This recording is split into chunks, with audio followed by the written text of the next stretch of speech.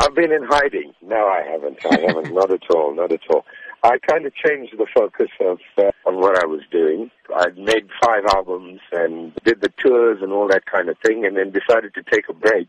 And I started a production company a few years ago. We were nurturing new talent and that sort of thing, so I got into that. And then, on the live side, I've been gigging at corporate events every now and then, and I've been involved with some world music projects, which is also a passion of mine at the minute.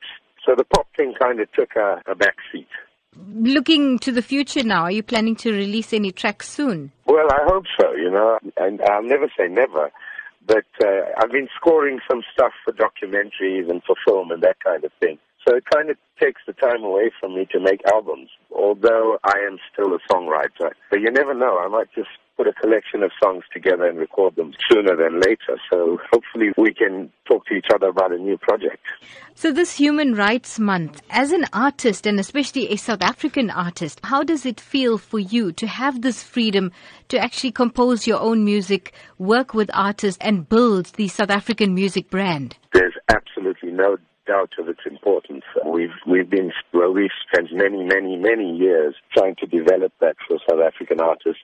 I work on a foundation called Music for the Children, where we encourage South African artists to get involved in sort of social projects. People come together, musicians come together in this country. It's absolutely fantastic. I don't think you get that very much anywhere else in the world. So very important month, very, very important time. But, I believe in every month is Human Rights Month kind of thing.